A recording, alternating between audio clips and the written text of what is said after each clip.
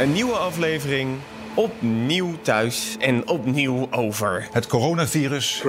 Das coronavirus. L'épidémie de COVID-19. Het coronavirus. Want ja, corona blijft het nieuws beheersen. Dus ik dacht, dan kan ik vast mijn grap van vorige week ook wel weer herhalen. Op dit moment werken de ziekenhuizen keihard om de coronacrisis te beteugelen. En dat kost een flinke zak geld. Maar hoe langer de crisis duurt, hoe eerder die zak zo gaat klinken. En daardoor kunnen ziekenhuizen dus ook in financiële problemen komen. En dat wil niemand. Daarom zoek ik vandaag uit hoe die coronakosten uiteindelijk betaald worden. Ik ben Kees Dorrestein en dit is een nieuwe Helder. Wij zullen ziekenhuizen hoe dan ook in staat stellen om hun werk te doen. Maar het is natuurlijk heel erg de vraag of de kosten er extreem overheen gaan. Dat betekent dat er aan de voorkant geen afspraken over gemaakt zijn met zorgverzekeraars. Er zal iets anders geregeld moeten worden. De verzekeraar is verplicht een spaarpot aan te houden voor als het een keertje tegen zit. Ik wil niet in herhaling vervallen, maar misschien toch nog goed om even te zeggen. Helder. Allereerst moet je weten hoe het betalingssysteem in de zorg werkt. Om een behandeling betaald te krijgen, moeten ziekenhuizen aan elke patiënt een pakket koppelen. En dat is bepaald door de Nederlandse Zorgautoriteit, leggen ze uit in een video. Het betalen van ziekenhuiszorg gebeurt met zogenoemde DBC-zorgproducten. En ja, DBC-zorgproduct is direct erg technisch en toch wel de minst sexy term uit het hele zorgstelsel. Maar om de betalingen te snappen, moet je dit nou eenmaal even weten. Dit zijn eigenlijk pakketten zorg die gebruikelijk zijn bij een bepaalde behandeling. Bijvoorbeeld van een botbreuk. De prijs voor dit DBC-zorgproduct is een gemiddelde van alle zorgkosten bij een dergelijke breuk. In zo'n DBC zitten dus alle verrichtingen voor een behandeling. En op dat pakket wordt dan vervolgens een factureercode geplakt. En op basis daarvan kan een ziekenhuis een bedrag declareren bij de zorgverzekering. En die DBC's die vindt de Nederlandse Zorgautoriteit zo belangrijk dat ze het in de uitlegvideo van een schamele 3 minuten maar liefst 11 keer zeggen. DBC-zorgproducten. DBC-zorgproduct. DBC-zorgproducten. DBC-zorgproduct. Welk DBC-zorgproduct? DBC-zorgproduct. Dit DBC-zorgproduct. DBC-zorgproduct. Eigen DBC. DBC-zorgproduct. Het tarief van een DBC. Gemiddeld elke 15 seconden. Maar ja, die DBC's, sorry, ik zal het niet al te vaak meer zeggen, zijn in deze huidige situatie niet echt bruikbaar. Vertelt Chris van den Haak, die voor accountantsorganisatie BDO de financiële gezondheid van ziekenhuizen monitort. Er zijn geen standaard betaaltitels. Er is geen standaard behandeltraject.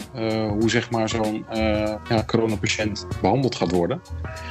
Dus dat betekent dat er aan de voorkant geen afspraken over gemaakt zijn met zorgverzekeraars. Dus er zal iets anders geregeld moeten worden om dit uiteindelijk goed betaald te krijgen. Ja, en nu hoor ik je denken, al die DBC-info, die kan direct de shredder in. Nee.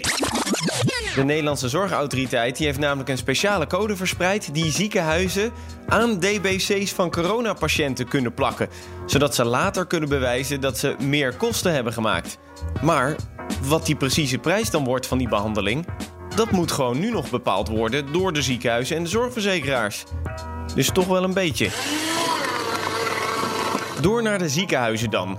Want door de coronacrisis komen die nu wel financieel onder druk te staan, vertelt Chris van den Haak. Nou, je ziet dus dat de opbrengsten van de reguliere zorg vallen grotendeels weg bij heel veel ziekenhuizen. Hè, omdat de planbare zorg gewoon echt uitgesteld is.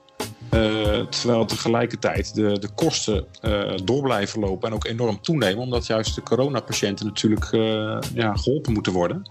Nou, en die twee pijlers, dat wil natuurlijk niet zeggen dat dat precies tegen elkaar wegvalt. Dus dat betekent waarschijnlijk dat heel veel ziekenhuizen meer kosten zullen maken. Maar per saldo weet je op dit moment nog niet wat het effect daarvan is. Ja, ziekenhuizen hebben bijvoorbeeld meer kosten aan extra beademingsapparatuur en extra bedden, terwijl het vaste inkomen van de geplande zorg er niet is.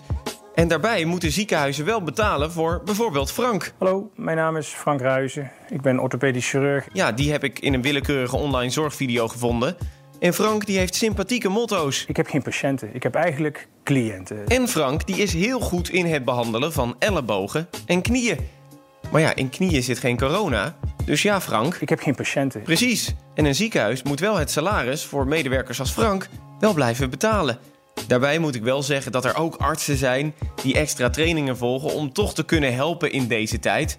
En dus dat Frank misschien wel patiënten heeft. Ik heb geen patiënten, ik heb eigenlijk cliënten. Ah, natuurlijk. Maar ja, het omscholen van die artsen, dat kost ziekenhuizen dan ook weer extra geld. De coronacrisis is dus duur. Maar gelukkig hoeven de ziekenhuizen zich geen zorgen te maken dat ze in financiële problemen komen. Dat beloven in ieder geval de overheid en de zorgverzekeraars. Minister Hoekstra zei namelijk dit. Wij zullen ziekenhuizen, verpleegkundigen en artsen hoe dan ook in staat stellen om hun werk te doen. En waar nodig per direct geld ter beschikking stellen voor extra materiaal, voor mondkapjes, bedden en omscholing. En de zorgverzekeraars zeggen dit. Daar waar er financieel op dit moment problemen zijn rondom de liquiditeit van bijvoorbeeld ziekenhuizen, wordt daar natuurlijk ook al direct gekeken hoe we daarin kunnen acteren. De patiënten moeten maar één ding weten: de zorg wordt geregeld en de zorg wordt betaald. Hoe die financiële regeling eruit gaat zien wordt na de publicatie van deze podcast bekend. En je hoorde hier trouwens Petra van Holst van koepelorganisatie Zorgverzekeraars Nederland, die zelf ook de druk voelt van de situatie. Nou, ik slaakte net voordat jij aan de lijn kwam een hele diepe zucht. Maar ze klaagt niet. Maar tegelijkertijd denk ik dan, ja, weet je, wij moeten niet klagen. De mensen die in de ziekenhuizen nu de coronapatiënten moeten opvangen, die hebben het vele malen zwaarder. Hè? Dus het is geen klacht, maar het is wel hectisch. Dan over die kosten. Want bij wie liggen ze nou? Nou, simpel gezegd. De coronazorg is gewoon zorg vanuit de basisverzekering. Dus als patiënt ben je hooguit je eigen risico kwijt als je naar het ziekenhuis moet. De overheid betaalt wat en de rest moet dus betaald worden door de zorgverzekeraars. En die hebben daarom ook afgesproken om de kosten te delen.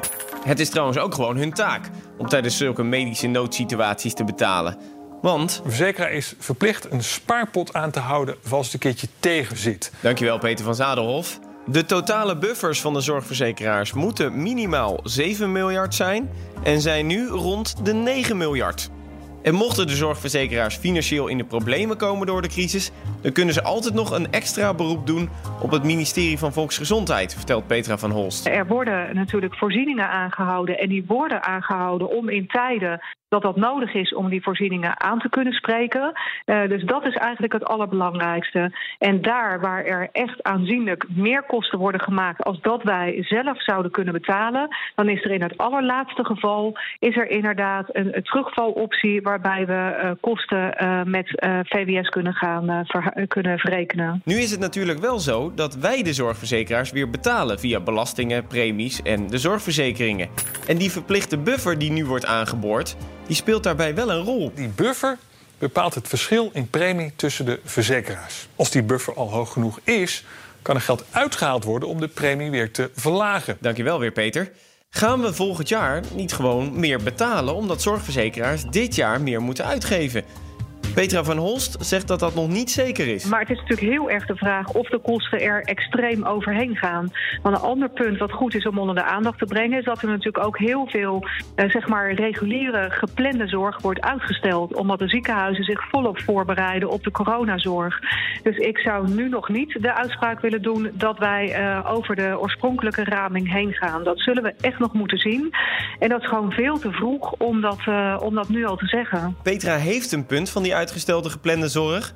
Maar als dat dan weer op gang komt, kan dat ook weer financiële problemen veroorzaken voor ziekenhuizen, zegt Chris van den Haak. Maar vanuit financieel perspectief is het belangrijk om te kijken van als deze crisis voorbij is, wat gaat er dan gebeuren? Gaan dan al die patiënten die zeg maar nu de zorg niet krijgen, komen die dan met wachtlijsten weer aan de beurt? Hè? Dus leidt dat tot enorm veel werkdruk voor de ziekenhuizen, waarvan ook de vraag is op dat moment hoe dat betaald gaat worden. Dat is één effect.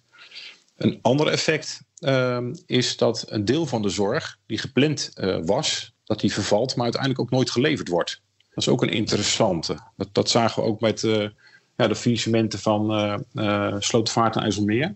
Dat uiteindelijk blijkt dat een deel van die patiënten waar zorg ingepland wordt, uiteindelijk geen zorg meer nodig blijkt te hebben. Nou, en dat kan dan ook weer in termen van financiële effecten voor ziekenhuizen ook een nadelig effect hebben. Tot slot vraag je je waarschijnlijk af, hoe hoog zijn die extra kosten voor die coronazorg dan?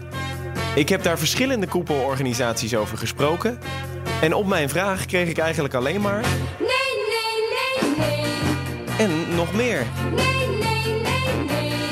Ja, overal hetzelfde liedje. Ze vertellen allemaal dat ze het of niet weten, of dat het te vroeg is om daarover te praten. De Vereniging van Nederlandse Ziekenhuizen die wilde niet een interview geven voor deze podcast, maar zei wel dat er een mogelijkheid is dat de ziekenhuizen na de crisis een bulkrekening sturen voor alle kosten. Dus geen rekening per patiënt. En die rekening zou stevig kunnen uitpakken. Voorlopig beloven de 2 belangrijkste geldschieters in ieder geval... Ik wil niet in herhaling vervallen, maar misschien toch nog goed om even te zeggen... voor zorgverzekeraars staat echt de zorg voorop. Wij zullen ziekenhuizen, verpleegkundigen en artsen... hoe dan ook in staat stellen om hun werk te doen. En laten we hopen dat de rekening achteraf dan weer geen issue wordt. Helder? Vond je deze podcast leuk? Hartstikke fijn. Abonneer je er dan op in je favoriete podcastplatform. Dan kan je ook alle andere afleveringen horen. Heb je zelf een vraag? Stuur die dan even naar podcast@bnr.nl. Dan ga ik dat uitzoeken. Volgende week weer een nieuw onderwerp. Lekker helder.